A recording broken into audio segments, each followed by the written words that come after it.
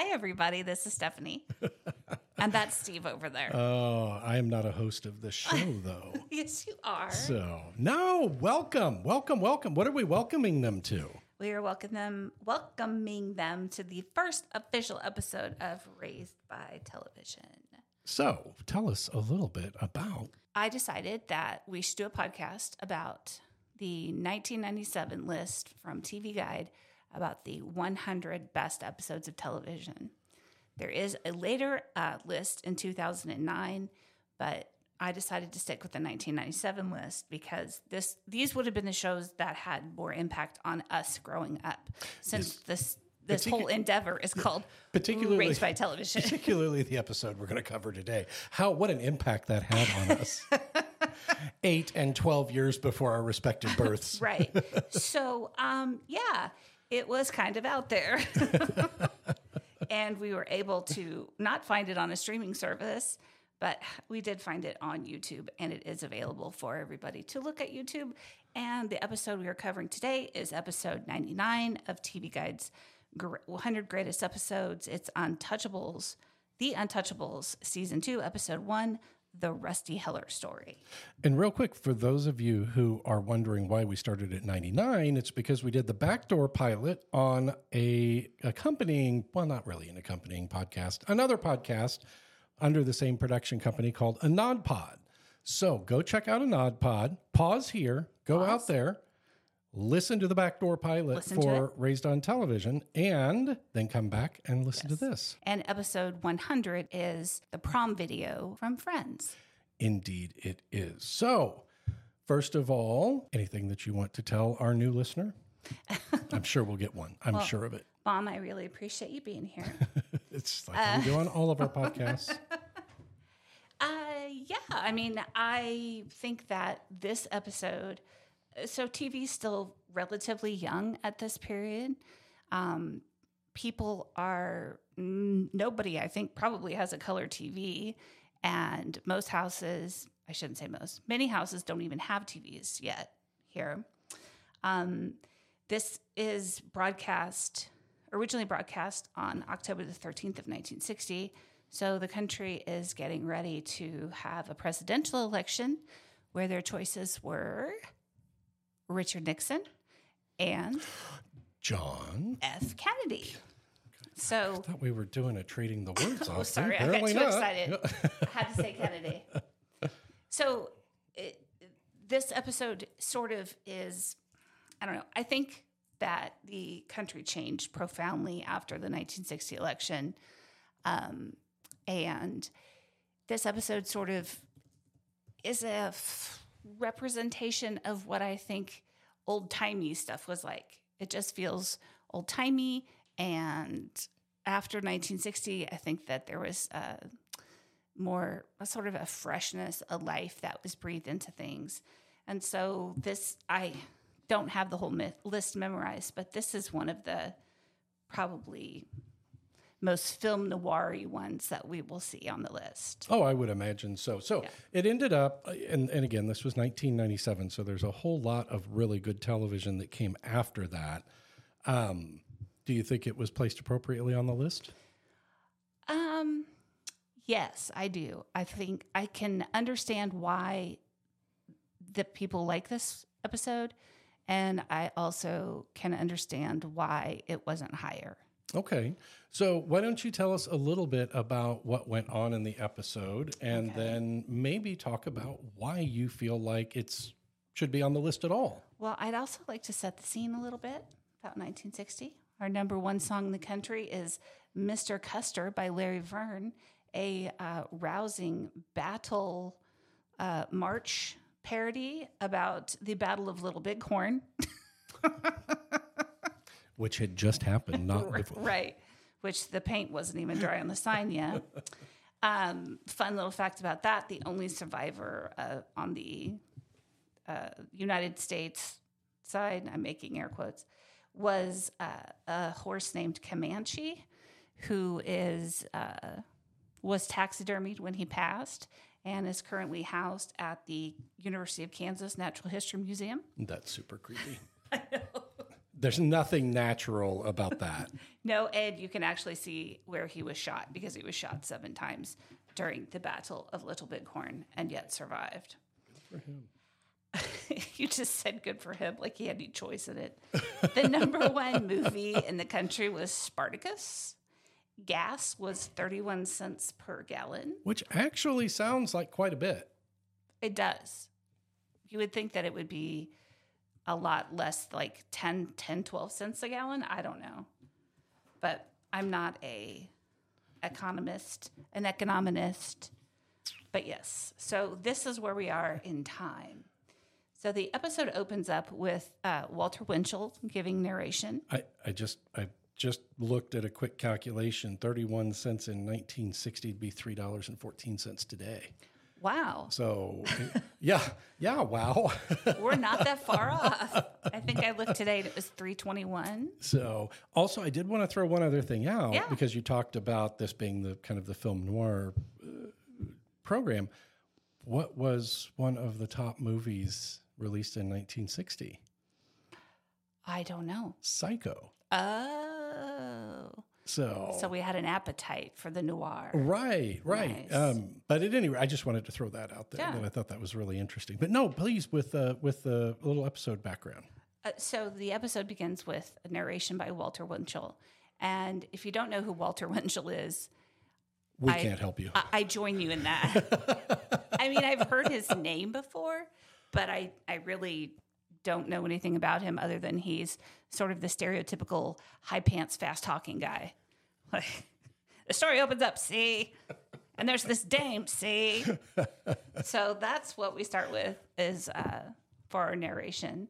And he talks about Elliot Ness and the Untouchables are trying to bring down Al Capone's empire. So there is Capone is sort of crumbling at this point in time. The government's onto him. The Untouchables are constantly messing with him. They're going to get the ledger pretty soon. So things are like the wheels are coming off the mobster train over there. So there's new people moving in. And the character we focus on is Charles Pops Felcher, who came from New York to Chicago with his entourage and his lawyer, Archie Grayson. Now, it's important right now to understand that Archie Grayson is played by the guy who played Larry Tate, who was the boss on Bewitched. And our main character, Rusty Heller, is none other than the incandescent and wonderful Elizabeth Montgomery. So She is wonderful. And then, of course, you have as Elliot Ness, who? Elliot Ness is played by the one and only Robert Stack, who would go on to haunt people our age and a little bit younger with Unsolved Mysteries. Right. That's funny. And just as an aside, there are a lot of recurring characters in this, his Untouchables, that I don't know because I'm not familiar with this television series. Right. Yeah. This wasn't, when Stephanie talks about this 1997 list would be the one that maybe mostly influenced us, having it go all the way back to 1960. For those of you who don't know us, clearly predates both of us. Mm-hmm. And I don't recall the Untouchables being widely in syndication. So no, and I never knew that there was a TV show until the movie came out. Oh, okay. And my mom and dad were talking about it. And then when Unsolved Mysteries came on, they would talk. I mean, Entertainment Tonight talked about how Robert Stack had been on The Untouchables. Okay. So another notable guest star who plays one of Al Capone's bookkeepers, I guess, is none other than our friend Norman Fell. Mr. Roper. Mr. Roper on Three's Company. He does an exceptional job in this. We have a lot of the podcasts I listen to have sort of rating systems for things that they watch. And one of our categories that we'll be rating these episodes on is sort of the cast and the guest stars. And I'm just going to go on record right now saying that the guest stars in this episode and cast get a full 10 from me because they do a phenomenal job. Well, and you know, having the benefit of being able to look back into history and see what they did after this, and Right.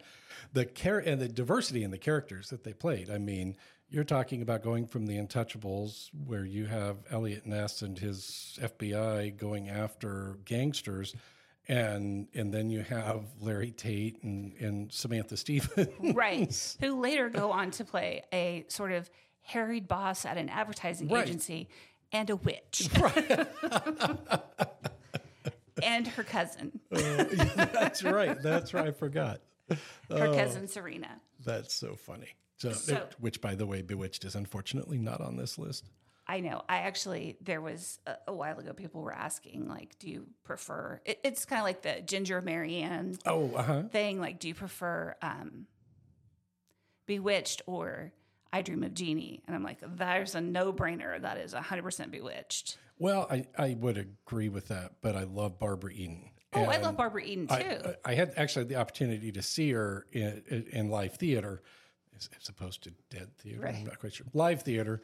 And she was so gracious and took time to talk to the audience. And by the way, she's like 147 years old and she is hot. Still a smoke Oh show. my God. Yes, she is hot. She just turned 90. And she is, in fact, a smoke show. Yeah, and I in no way am trying to be degrading whatsoever. You just talk about somebody who clearly is taking good care of themselves. I'm 54 and look like I died 6 years ago. So No, she is just, I dream of looking that good. I didn't mean to say I dream of Jeannie, but I mean, I dream of looking that good when I'm 70, let alone 90. Oh, so Assuming that I live that long. So at my present course, I'm not sure I'm going to make it to Friday, but we'll see. We'll see. So this mobster shows up. They have a party for him. And there is instead of a person jumping out of a cake, there's a string that he pulls on, and he pulls Rusty Heller, through this paper like heart. And she tries to cozy up to him immediately. And they're not having any of that. So because that was thwarted, she immediately turns to his attorney, Larry Tate, Archie Grayson. So as soon as she makes her move on Archie, he is 100% all in. He's here for it, 100%. So there's a lot of, it kind of gets confusing because she is with Archie, but she's trying to get with Elliot Ness. So she's playing both sides of this crime enterprise against each other. But it makes sense then, because she had to have been sleeping with Larry Tate, because I don't see how Darren could have possibly kept his job all these years. Exactly. He was pretty incompetent. So she's actually having a relationship with Grayson. That's the lawyer. Then eventually she starts having a relationship with Pops Felcher, who's the mobster.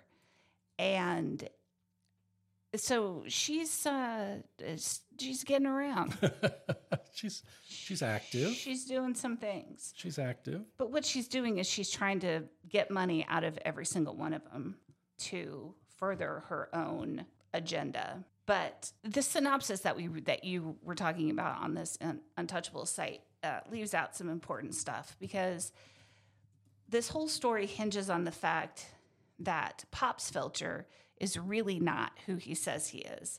He's actually a Greek immigrant whose last name is Pondos, who was in a car accident with the real Pops Felcher, but then assumed his identity and took over sort of his criminal enterprise. So because he's a Greek immigrant, he's in the country illegally.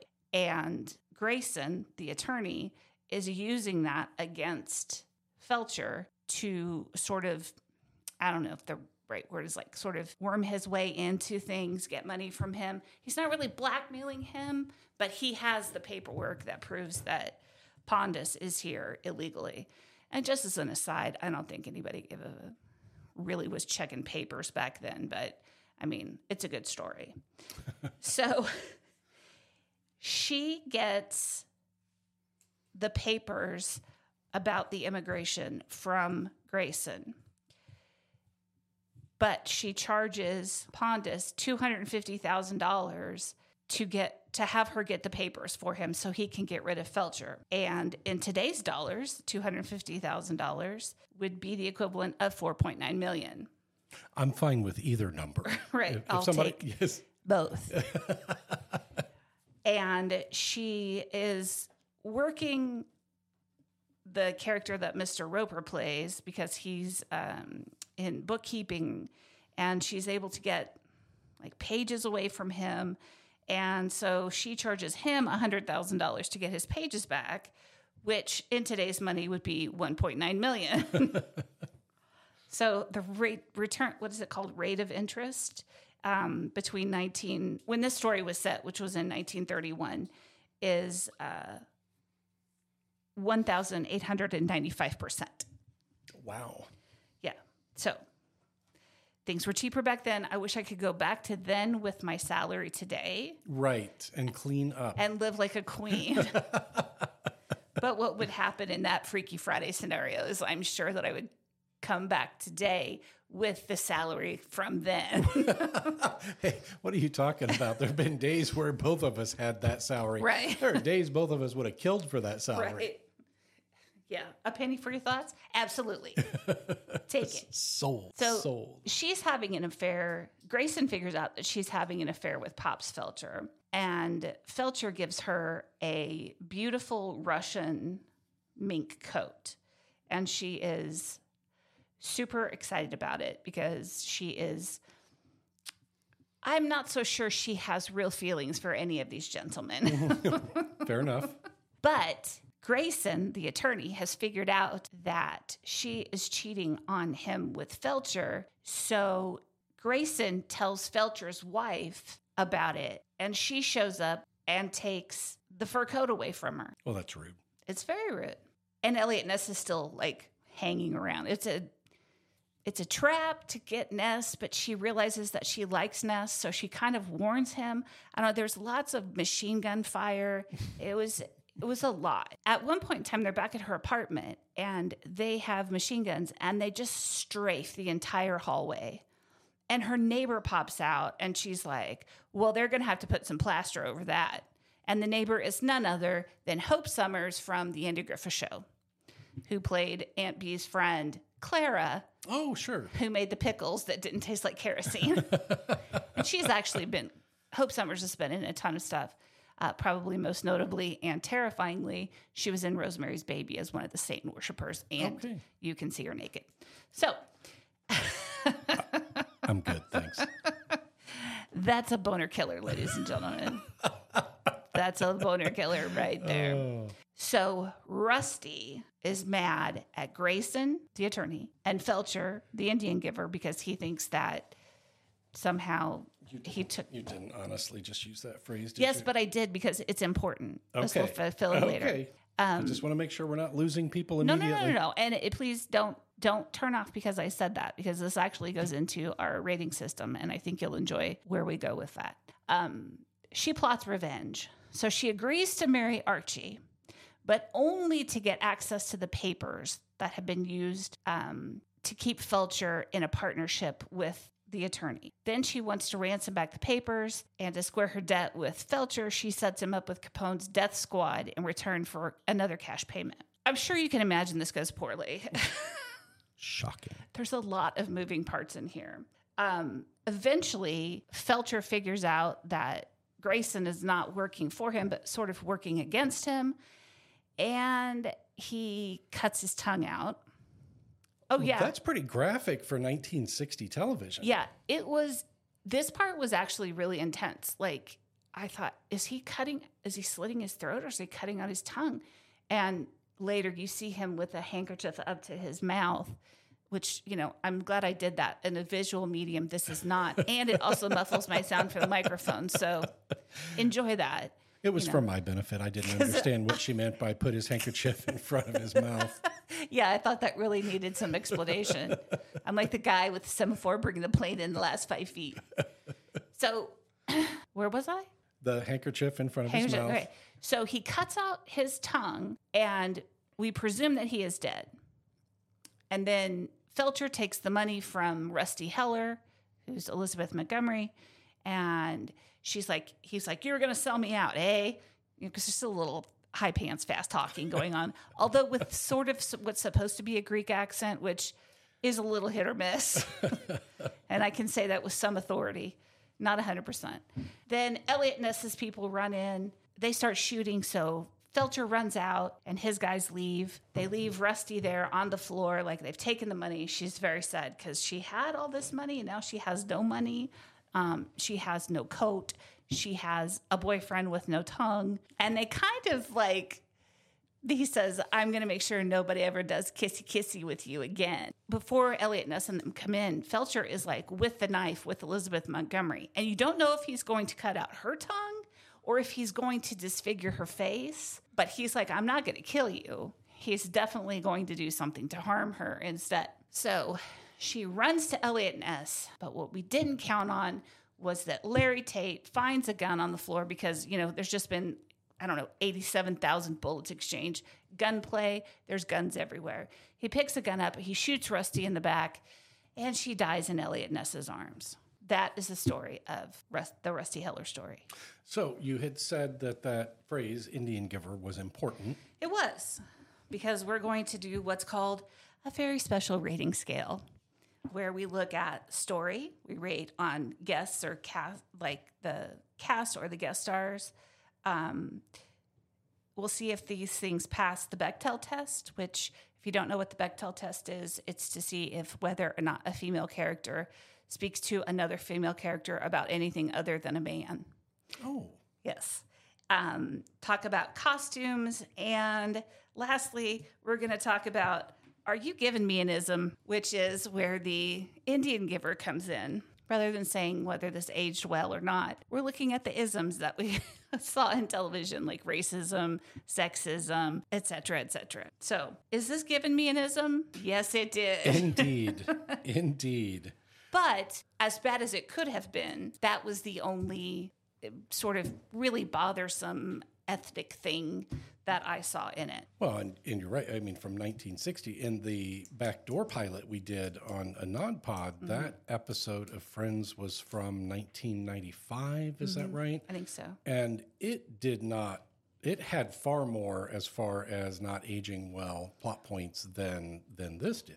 Right. I will say that there is absolutely no one in this episode that is a person of color, but this is 1960. So we have to sort of meet these shows and time where they are. And I think it's fundamentally unfair to judge them based upon today's standards.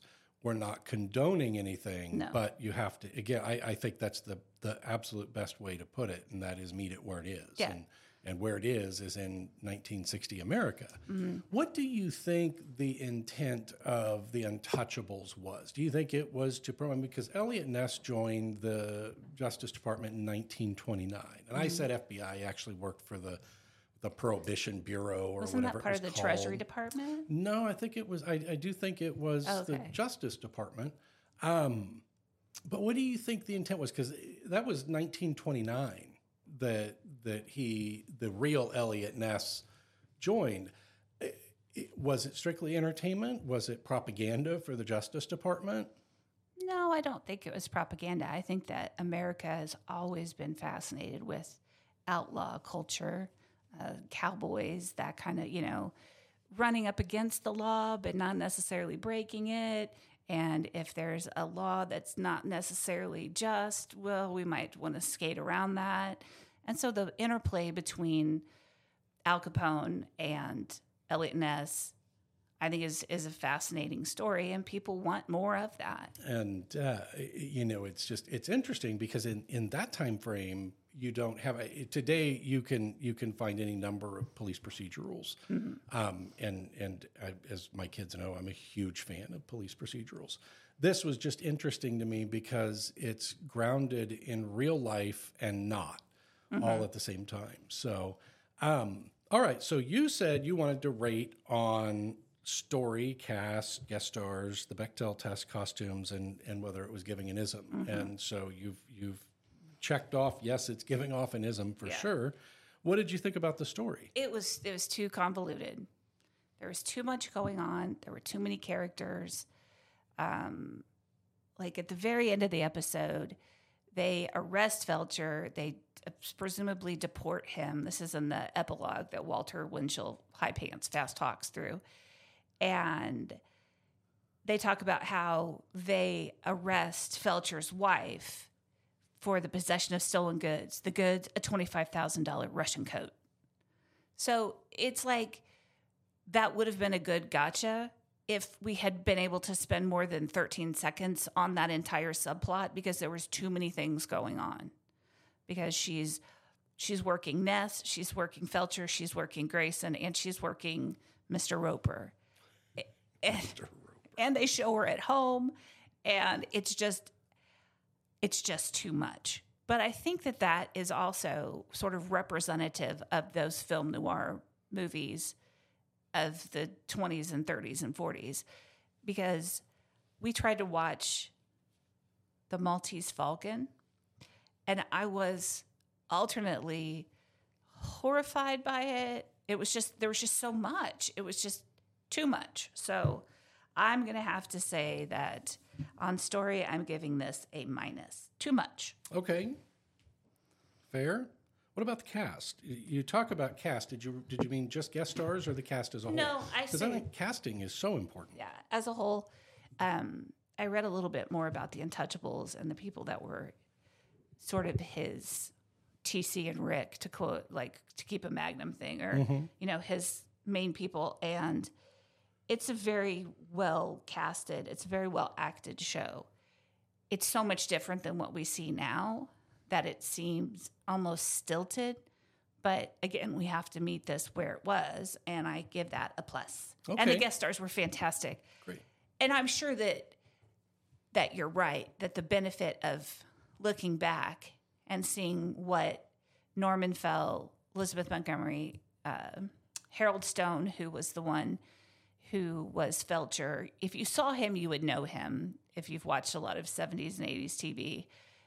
Funny fact, Spartacus was the #1 movie on this day, and he's actually in Spartacus. So he was living large this time. But they're all very, very good. Well, and when I said the benefit of looking back, I don't mean to detract from an individual performance. Mm-hmm. I just think it's neat when you see somebody like Norman Fell or Elizabeth Montgomery, who were clearly comedic actors later in life, and they're in a role that's just so opposite of what they were doing, and a range that you didn't get to see necessarily. So, and if you're interested, you can look up made-for-TV movies. And Elizabeth Montgomery's in several made-for-TV movies that are exceptional. So I give that recommendation. Your Bechdel test question. Yes, it does. It does pass the Bechdel test. Hope Summers comes out of her apartment and says, I guess they're going to have to plaster that. Otherwise, it's very, the only female characters are the owner of the club that she pops out of the wall in, and her servant or maid, whatever she is at her house. Okay. So, yes, it does pass the Bechdel test. So, congratulations on that. Costumes. Elizabeth Montgomery wears a dozen outfits in an hour's time. That seems to be a lot. It's a lot. And they are all gorgeous. So, big plus on that one. Oh, all right. And while you were talking, I did look it up because I did seem to... your question about whether it was a part of Treasury rang a bell. What happened is after Prohibition ended in 1933, the alcohol portion was pulled out and turned over from the FBI and the Justice Department to Treasury, where it later became the Alcohol Tax Unit of Internal Revenue Service, and ultimately is today the Bureau of Alcohol, Tobacco, and Firearms. Yeah. So it was the precursor to that. But I wanted to correct myself. I said FBI, and as soon as I said it, I knew that wasn't right. He wasn't really there as a part of the FBI, I don't believe. So, and just one other thing about the show in general is that part of Elliot Ness's character is that he is absolutely like stone-faced. He's always serious. There's never any emotion. It's very much by the book. And according to what I've read, this is the only episode that they ever did of the Untouchables that could even come close to being a love story. And it's the only time that Elliot Ness appears to be enchanted by a woman. So I think that also plays into why this is on this list, because it's so against type for what he usually did. And I think that, there is range in this as opposed to his usual, just the facts, ma'am, kind of thing. So Al Capone, for all of the miserable things that he did and contributed to, he also had a couple of other things that he was well known for that did contribute to the betterment of society. Do you remember what those are? No. I don't believe that's the betterment of society. He actually started what was largely considered to be the first or one of the first soup kitchens. And provided, I believe, 3 meals a day for thousands and thousands of people that were residents of Chicago and the surrounding area. He also was a devoted supporter of jazz and provided venues for many African-American artists to perform. So a big supporter of jazz. So for as bad as he was, I do want to at least offer a little bit of credit for some of the good things that he did, too. I'm glad to know that. I did not know that he did soup kitchens, or what we call soup kitchens. Right. So, all right, what were some other things going on in 1960? So, of course, who won the 60 election should not be a question for anybody. Yes. It was John Fitzgerald Kennedy. See, I did not hog the whole name. Yes, he won the 1960 election. On the day that this episode was released, the Pittsburgh Pirates won 10-9 over the New York Yankees in Game 7 of the World Series. It was the first time in baseball history that the World Series ended with a home run by Bill Mazeroski. Oh, excellent. And 1960 was the year of the metal rat. Do I know what that means? No. Okay, because while you folks can't see, I was giving a very vacuous stare at Stephanie. Huh? I just assume that it is a little rat who listens to metal music. So he has like big spiky hair, sort of an 80s glam rat. Sure, that's exactly what it was in 1960. So, right. Other movies, The Entertainer, The Apartment, top songs, there were... Let's Do the Twist was the one that I recognized the most. TV shows. I Love Lucy. Perry Mason. Bonanza. My Three Sons. The Untouchables, of course. The Andy Griffith Show. Yay. And the Many Loves of Dobie Gillis and Walt Disney Presents. There was a lot going on. You look at just what's going on in 1960 alone and the amount of cultural change. You had a group of black students conducting a sit-in at an all-whites lunch counter in South Carolina. What's going on internationally? That was the year that U.S. relations with Cuba really started to deteriorate. Castro had seized U.S. assets. You had the Soviet Union shooting down a U-2 reconnaissance plane. And then you really had some great entertainment, music, television, book. I think, gosh, what an incredible year 1960 must have been. Right. And when this episode aired, Eisenhower was president. When they re-aired it in the spring, Kennedy was president. And you want to talk about a dichotomy in leadership. So. Right. And so that's just, I don't know that calculated into why it was on the list or where it fell in the list. But just from an observation standpoint, that there was a lot of changes going on. Right. Oh, absolutely. Absolutely. So fantastic. So what is the next episode that we're going to be talking about? It is, I lost it. It's The Outer Limits. Oh, The Outer Limits. The Zante Misfits from 1963.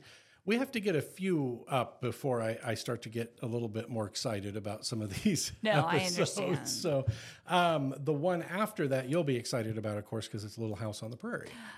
Oh, no. Oh, no. Oh, no. She's going to be sad. I get so upset about Little House on the Prairie when Mary goes blind. I'm still mad about it. I stopped reading the books. I watched the TV show up until then I had nothing to do with it. Oh, I do not recognize post-site Little House on the Prairie. Oh, my gosh. So if you have not listened to the backdoor pilot that we did, one of the things that Stephanie made clear, we're going to work through this list of 100, but that isn't going to be the sum and substance of this podcast. So we'll continue on. There are other lists that we can kind of pick and choose from, and we can go off onto what our favorite episodes are of some of our favorite programs. Stephanie started rewatching The West Wing for the 75th time.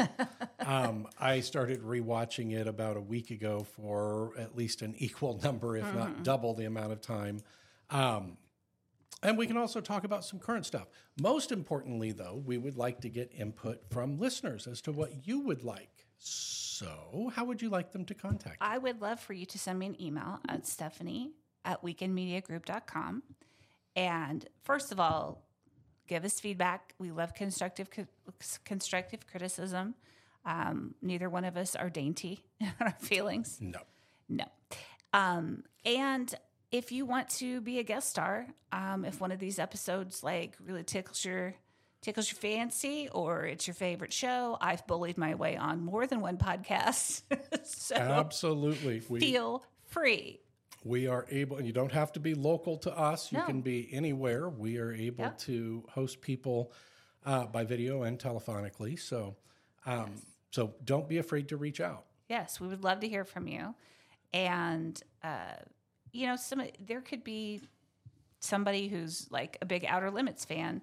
I was looking to see, there was at one point in time an Untouchables podcast, and I was going to try to see if they would like join us or like cut some, content for us, but the email address doesn't work. So, if you're a big Outer Limits person, let me know. Right, absolutely. And as far as how frequently we're going to drop episodes, if you're a fan of any of our other Weekend Media Group produced podcasts, your best bet is to just subscribe. Yep. So that way you'll get notified on your platform of choice that a new episode is dropped. We're going to try and regain our consistency over the summer. And in the meantime, we appreciate you tuning in. Tell your friends, post about us on social media. One of the biggest things that helps is if you could give us 5 stars on your platform of choice and maybe write a review for us. If you can't give us 5 stars, I'd appreciate it if instead you would write your review to Stephanie so that we can make some changes that you'd like to hear. Yeah, love it. All right. Anything else? No, but if you ever wonder why I'm the way I am, it's because I was raised by television.